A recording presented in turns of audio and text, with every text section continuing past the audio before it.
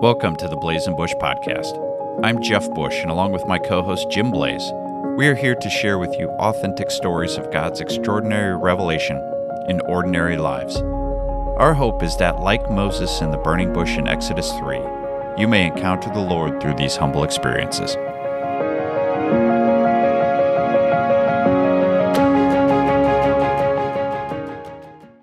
So this week, Jeff is going to share his story of how God progressively and in stages revealed himself to Jeff and ultimately changed the direction of his life. So, Jeff, why don't you start from the beginning and share your encounter in, what was it? What was the year? Why don't you start it's 2016. Okay. So take yourself back to the summer of 2016. So it's been a couple of years ago.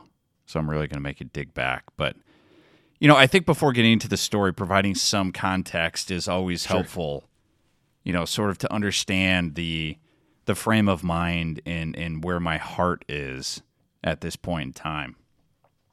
So to really give you a feel for things, like life is good. I've got a beautiful wife. I've got 2 wonderful kids. Everyone's generally healthy. We live on a golf course. So like as a competitive golfer my whole life, this is really like my heaven on earth. Believe it or not. Somebody will cringe at that comment, but like at the time that was my real heaven on earth. This is pre-revelation. Yeah. Of course. I get that. Living the dream, right? The American dream. Yeah. So like I'm living the dream and in all reality, things look good on paper. Yeah. Like life is good on paper, but deep down inside, I'm really dissatisfied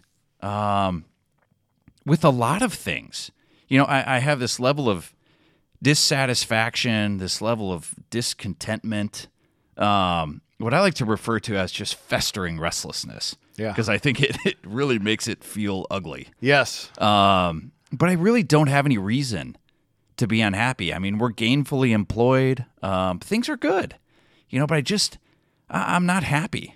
And it's not necessarily outwardly showing, but I'm just kind of going through the motions, if that makes sense. Yeah. Oh, yeah. So I mentioned the fact that this is the summer of 2016. So to help take you back to that summer, it's a hot August evening in August in the summer, Jim. So I'm sitting in the basement, and I have on the Summer Olympics. So Krista and I are watching the Summer Olympics, and Michael Phelps happens to be swimming. I mean, you remember Michael Phelps. Oh, yeah. He's a machine. He was unbelievable. Yeah, the most decorated Olympian of all times. And if memory serves me, like this guy has like 28 medals. I think only 23 of which are gold. Right. So apparently he took a break in a few races and only 1 silver or bronze. Right. So we're watching Michael Phelps, and again, as a competitive golfer, my wife was a competitive soccer player. So we've got sports and athleticism in the competitive genes, flow through our household. But I happened to lean over to her and I was like, hey, Michael Phelps is a decorated Olympian. But at the end of the day, he's still an amateur athlete. I was like, how does this guy, clearly he's making endorsement money, but you're like, how much money is this guy worth just as a swimmer? Yeah. It was just kind of a very nonchalant question, right? At the time. So I grabbed the iPad and, this is a couple of clicks away, Google Michael Phelps' net worth. And at the time, I think it said something like $50 million. Wow. Now that he's retired, he's probably made a few more bucks than that, but it's an incredible amount of money for an amateur athlete by definition. I'm a pretty amateur athlete, and I haven't made that much yet. Yeah, we're only a little bit 50 million shy of that Just 50 million. Roughly. But I'm intrigued by, Phelps at this point, and we're just kind of sitting there watching TV. So I'm scrolling down further on the iPad, and I stumble upon this Sports Center feature. Okay, it looks kind of like a documentary. It was 13 to 14 minutes long. Okay.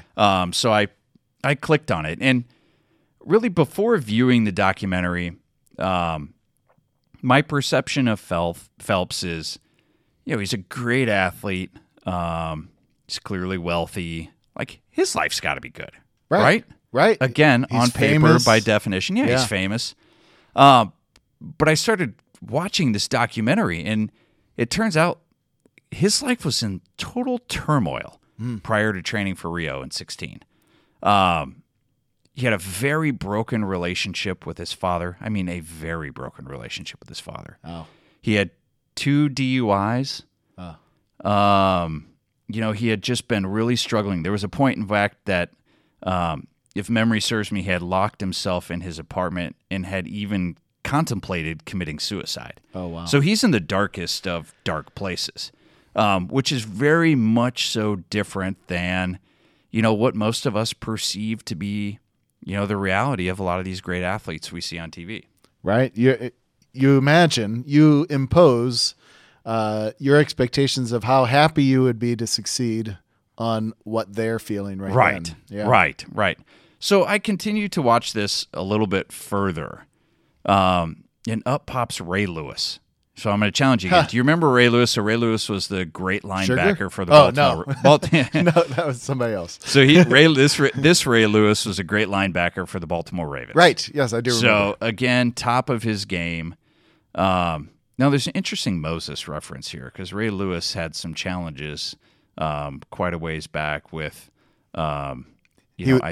he was placed in a basket in a river at one point in his life. No, it's a different story. Okay. So I'll just move on from there. Okay. But it may have involved some a death. Oh. And some murder charges. Yikes. Yeah, that kind of Moses reference, not the tar basket in the river. Got it. Okay. So anyways, God is using interesting characters throughout people's lives to change lives. And Ray Lewis is a very unique character to be placed in this story. Yeah. So take my word for that one. I'll trust you. So anyways, Ray Lewis makes this reference to a book called The Purpose-Driven Life, which is by Pastor Rick Warren, which I've mentioned before in prior podcasts. Yeah. So Ray is a great Christian man, okay? Okay. So Ray takes this book, Purpose-Driven Life, to Michael Phelps. He had been friends with Phelps for years. They're both in Baltimore. So Phelps ends up reading The Purpose-Driven Life. And he, I guess, texts Ray almost immediately and references the fact that, hey, this book has really got my attention. It's changing my life. Like, he's turning the corner is the point here. Okay. And really what I'd love to say here is the fact that this book, The Purpose-Driven Life, who seems to have changed Ray Lewis's life, or at least been instrumental in Ray Lewis's life, and been instrumental in Michael Phelps's turnaround, how could this book be so powerful that it impacts these very strong, seemingly very successful men? Right. And I'm at this point in time where, again, internally, there's this festering restlessness. So the next day, I was like, hey, if this book could be so powerful to these men, I'm curious, right? So I ended up purchasing the audiobook. Okay.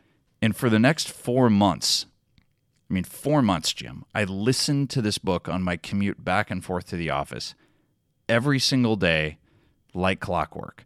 So my home and my office at the time, about 45 minutes away.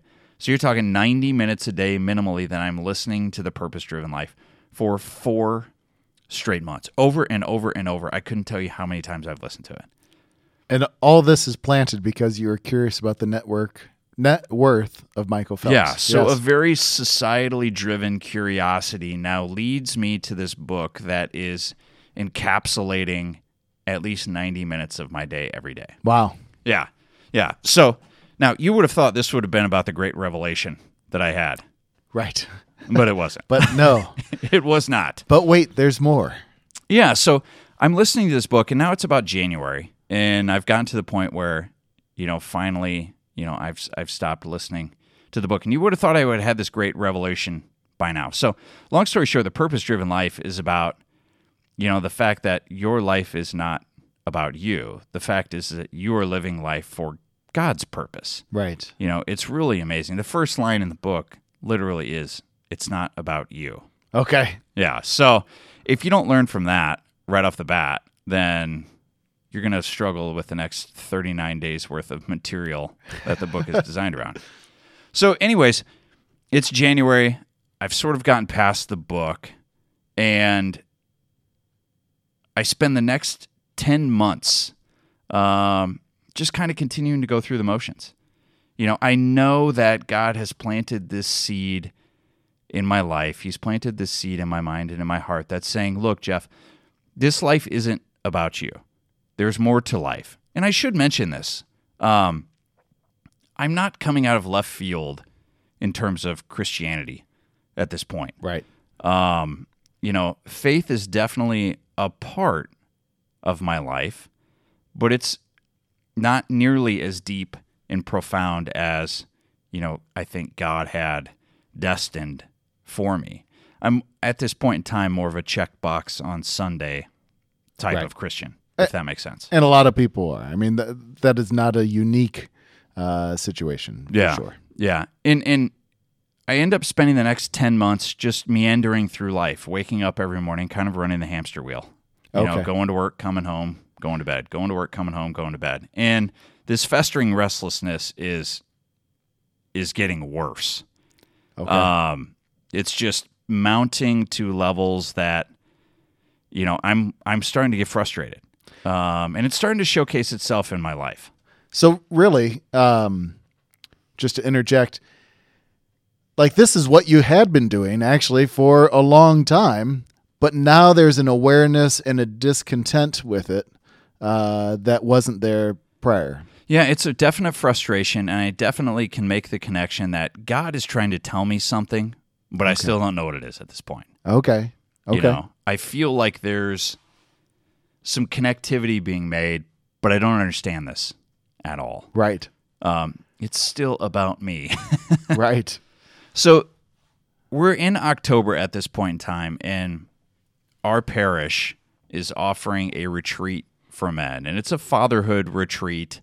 And it's a bunch of, call them like demographic men, elementary age fathers, middle school fathers.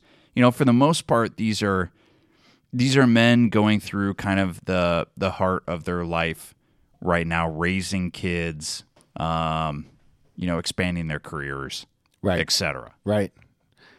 So I'm intrigued by this fatherhood retreat. In fact, I would say my wife was more intrigued than I was, and basically said, look, you're going to go on this retreat. It was not forceful, but it was strongly encouraged. And I think it's important to understand at this point in time, like we're going to a Catholic parish. My wife and my two daughters are Catholic. The caveat here is the fact that I'm a Protestant. Right. So I'm a Lutheran. Raised Lutheran household, and so on. But I'm a little nervous about going on this retreat because it's in essence a Catholic-sponsored retreat. Sure. And I thought this would sort of be my card to getting out of the retreat. However, I ended up calling one of the friends that I knew was an organizer, and I said, hey, are non-Catholics allowed to go on this retreat? And to my surprise, or maybe not to my surprise, he was like, absolutely. Like, I'll sign you up. Yeah. So I went back to my wife and I was like, hey, it turns out I'm going on this retreat. And she was ecstatic. I bet.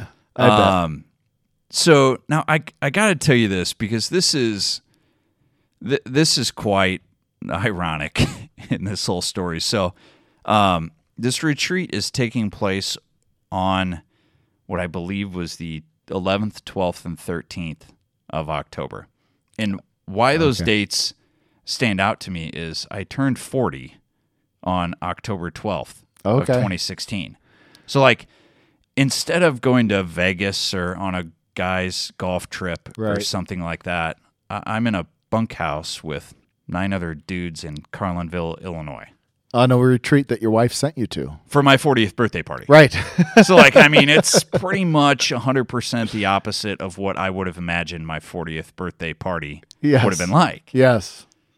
But it's amazing because God clearly had a hand in changing my life on that retreat. Wow. Yeah. So, Carlinville, Illinois, it was an amazing retreat. We're kind of out in rural southern Illinois. There are approximately 75 other men on this retreat. Okay, that's good size. Yeah, it was a really touching experience, regardless of really kind of what your faith background was. Yeah. God had extended a hand into this ministry to really raise up all men that were there. And this brotherhood and this bond, I mean, it has created a bond with some of these men, Jim, that I would call some of these guys, some of my best friends today, which I knew, I did not know going into this retreat. But it was that strong of a bond, being developed in this atmosphere. So the real meat of what I want to tell, and the real critical component of this story, is the fact that it's Saturday afternoon at the retreat, and one of the deacons from our parish happened to be sort of, I'll call it, chaperoning the retreat. His responsibility was much stronger than that, but he's an Iowa guy, so and I'm an Iowa guy, so I'm going to joke about the fact that he was chaperoning the retreat. Yeah. So deacon ends up conducting a session on Saturday afternoon, and after this session gets over with, he mentions to all of the guys that they're going to be having confession. So, as you can imagine, I'm not Catholic, so there is no way I'm going to confession. Like, are you kidding me? I'm going to express my 40 years worth of pent-up sin outwardly. Like, that was not happening. Let's just put it that way. Right. And that's not uncommon on a Catholic retreat when there are people who are not Catholic there. Yeah. Usually you find time for prayer for those. Well, so into that point, Deacon says, for those of you that are not going to be attending confession, in the back of the room, there are some rosaries, and there's a pamphlet that describes the rosary, and he suggested that you grab a rosary and a pamphlet, and you find a quiet area somewhere on this campus. Again, it's campus, rural southern Illinois. There's a lot of land. It happens to be like an 80-degree, like perfect day. Yeah. Now, how was that? As a Lutheran guy, there's a deacon, a Catholic deacon, who's like, hey, why don't you pray the rosary? Was that had to be a little outside the norm, huh? Well, he didn't say pray the rosary. Okay. Yeah, which I think is important to understand here. So he said, take a rosary and a pamphlet and read the pamphlet about the rosary. Okay. And reflect on it. That's interesting as well. Go ahead. Yeah, so I take this rosary, take this pamphlet, and there's a football field on this campus. So I end up going out, again, beautiful day. I go out and sit in this football field by myself. So behind me is the buildings that we're coming from on this campus. The other side is a cornfield. Okay. There's an atmosphere of solitude. Yes, we've talked about that before. Yeah. So I sit down in this field. I'm holding a rosary for the first time ever. Okay. And I don't have any expectation. Sure. But all of a sudden, I'm sitting in this field. It's dead silent. And I begin to hear, in my mind and in my heart, the Hail Mary being spoken by my youngest daughter, who happens to be 6 years old. Oh, my gosh. At this particular time. I'm hearing Hail Mary, full of grace, over and over and over. And I'm having to take a deep breath there. Yeah. Just saying this. I see that. out loud. But I'm taken back by this. I'm a pretty emotional guy as it is. Well, that's pretty penetrating. I think you would have to be pretty hard-hearted not to be impacted by that, I would imagine. Yeah. And I've heard the Hail Mary before. Don't get me wrong. Certainly. I have heard the prayer. And I have heard her walking around the house saying the prayer. Right. Having to memorize or... Yeah, but I've never sat down to really pray the rosary. Right. Right. So I'm sitting out in this field. I am hearing her say the rosary over and over. And Jim, I am overwhelmed by emotion. I am crying. And when I say crying, like I'm talking like the chin quivering. Oh yeah. Type of tears. And good news, I'm facing the cornfield because there's 75 other men behind me that I don't want to see me bawling my eyes out. But I don't mind. I've told all of them this story before. So I get to this point where I begin to settle down emotionally. Yeah. And I just think I'm being overwhelmed by the adoration, just the strength of faith, this bond of men that's being brought forth by this retreat, which I had never been on a retreat in my life. So if you ask me what was the emotion from, I feel like I was shedding weight. Okay. You know, I was kind of letting go of a lot of baggage over the years, maybe. I'm turning 40, so like, what influence is that having on this moment that right. I can't comprehend at that time? But what is so profound? What is so profound is after I finish hearing the Hail Mary, the rosary being spoken in my daughter's voice, I hear another woman's voice. Okay. And this woman's voice merely says, "Welcome home." Oh my gosh. So I didn't technically understand what that meant right. at that particular moment. Right. So I ended up going back and I sought out Deacon later that evening. And I said, "Deacon," I've got to describe this experience I was having out in this field. And without hesitation, he says to me, "You realize that Mother Mary oftentimes speaks to us through a childlike voice." Huh. No and kidding. I mean, it was like turning the faucet back on. Yeah, yeah. And I know Mary is the mother of God, right? Right. Mary is, obviously a pivotal figure in faith. Sure. And I'm overwhelmed by the fact that Mother Mary may have inserted herself into this moment in my life. Yeah. Yeah. But I knew at that point in time that everything, the way I had been living my life, the selfish way I had been living my life, that had to change. Christ had to become the center of my being. Not only the center of my life, but the center of my family life, the center of my marriage. Yeah. Everything had to be set aside that had been selfish in the way I was living my life previously. That's awesome. As you're sharing all that, it reminds me really of a number of stories. First of all, the first story that actually came to mind was the wedding feast at Cana. And I think of the couple, they're running out of wine. Jesus is there. Surely Jesus, the Son of God, is aware of their situation.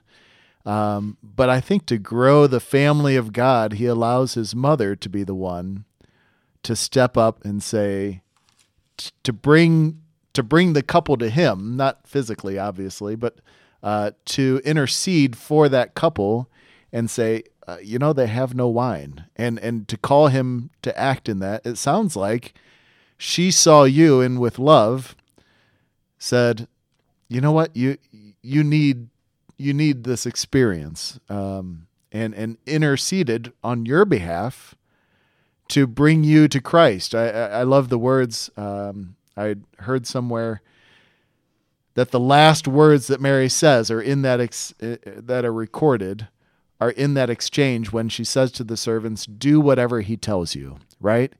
And it sounds like your realization that, you know what, my priorities have to change here. This is really an encounter with Christ. This is a turn away from sin and believe in the Gospels, as Jesus began his proclamation in, I think it's Mark's Gospel.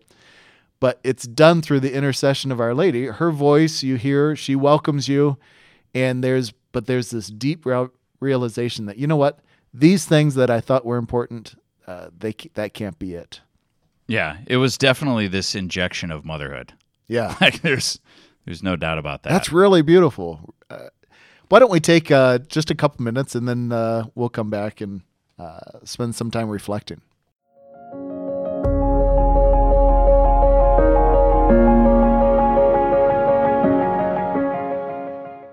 Hey, it's Jim again. You know, I'm the kind of guy that when he finds something really worthwhile, likes to tell people about it. So I wanted just a minute here to tell you about a line of Christ-centered clothing called God's Brand. I personally have several God's Brand items: pullovers, button-downs, a really nice quarter-zip fleece. They're stylish, and they help me represent my faith in everyday life. When you get a chance, check out godsbrand.com. They have all sorts of styles for almost any occasion.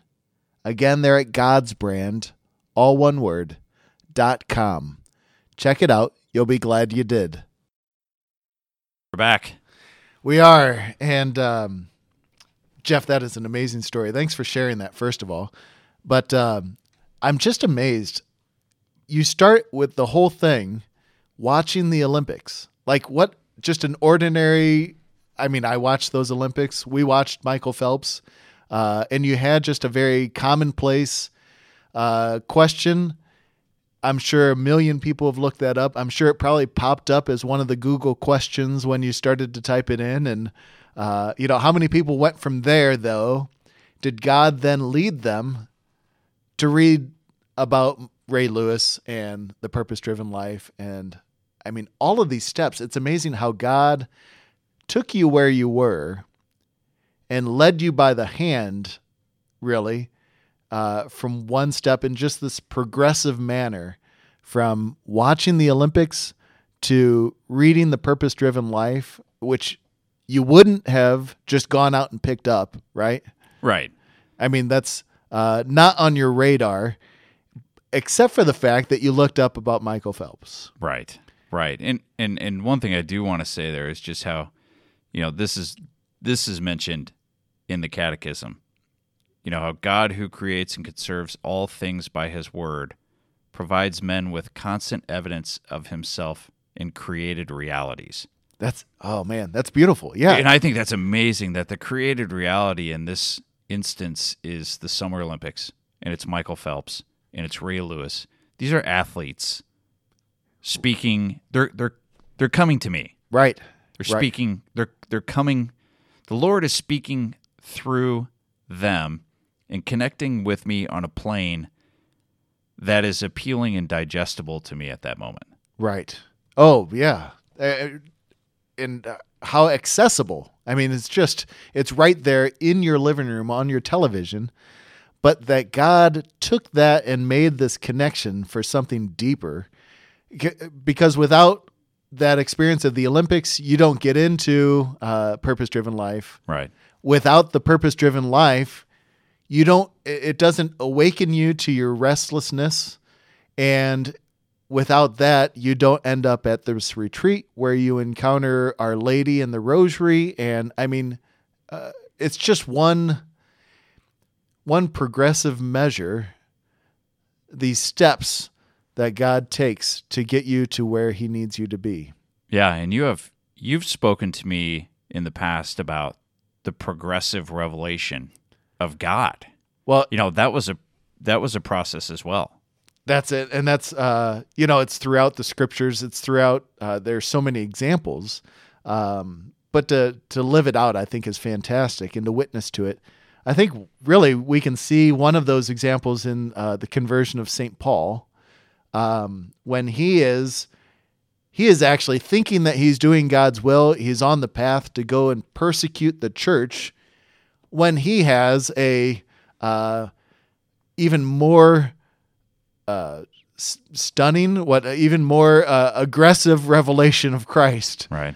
And from there he is struck blind, and he fasts for 3 days. So there is a literal hunger in his response to encountering Christ. Yours was a sort of an emotional and spiritual hunger that you were awakened to.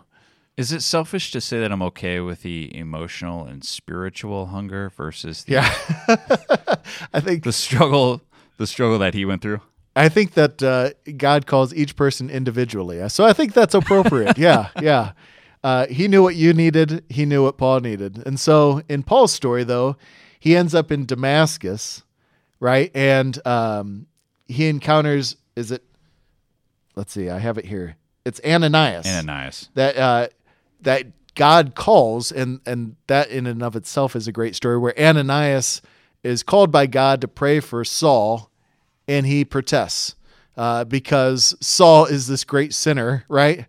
And he's like, hey, he's been sent to persecute, and God shares with Ananias, I am about to reveal to him how much he shall suffer for my name. That basically there is more to Paul's story than what has been done so far. But for this moment, Ananias is to pray over Paul, and scales fall from his eyes. Yeah, let's just think about that one. But scales falling from his eyes. It's a little disturbing, really. It's kind of an image. My kids often react. It's a blistering image, Jim. I see what you did there. Yeah. But my kids react in a very guttural fashion. They're fairly disturbed. I'm disturbed right now thinking about it, and I've read and heard this story many times over. And it is a little bit, but this really frank reality. It's that he couldn't see. He's being placed physically where he was spiritually. There's a blindness. He was walking in a blindness. He was unaware of his situation until God made it evident with a physical blindness. Now when Ananias prays over him, both the physical and the spiritual are taken away, and he is aware of where he is. And that's really kind of what happened to you. Yeah, in my case, it was certainly the restlessness inside. Right. But then my encounter with the Blessed Mother is really the scales being removed from my eyes. My eyes are opened at that point in time. There's a lot to comprehend from that point forward. But in that particular moment, I think I was overwhelmed with the gift of new sight. Right. Well, and she made you aware of the reality of your situation, that, you know what, this is home. Welcome home. I mean, I think those words are really meaningful, that those were the first words she says, besides, of course, the prayer in your daughter's voice. The first words she says to you, the real revelation of her statement is, welcome home. This is home. Well, and that'll make much more sense to the listener in future podcasts as we talk about chapter 2. Yeah, we'll definitely have to dig into this deeper. Of this story, because I do feel like I'm standing in the doorway of a new life at that point in time. Right. And that's we speak of God's revelation, but there's also the response of faith from that revelation. That is always freely given. We have to freely respond back to the Lord. He invites us, and then he unfolds even greater revelation if we respond to the initial call.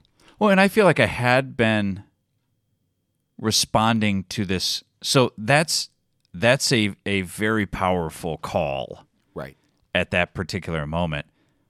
What is really interesting as you back up and sort of reverse engineer the steps of this process, the discontent, this restlessness that I had been having, the Lord had been calling me with those feelings. He had been knocking on my door with Michael Phelps and with the Purpose-Driven Life and with this retreat. It was the many knocks. But it's once I began to really surrender, I guess, in that particular moment. And that's really the emotion that I was shedding when I hear my daughter praying the rosary. It's really allowing that door then to be opened as I surrender. And that's when the Blessed Mother says, welcome home, and the door's open. Right. It's, it reminds me, and why don't we close with this? It reminds me of a very famous quote from St. Augustine. And it's usually you only hear the last part of it, but I wanted to start a little bit earlier. Augustine said in his Confessions, despite everything, man, though but a small part of your creation, wants to praise you. You yourself, he's speaking to God, you yourself encourage him to delight in your praise. For you have made us for yourself, and our heart is restless until it rests in you. Amen.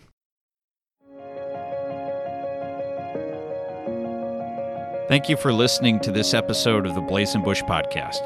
Be sure and check out our website at blazingbush.com, as well as follow and like Blazing Bush on Instagram and Facebook. Until next time, God bless.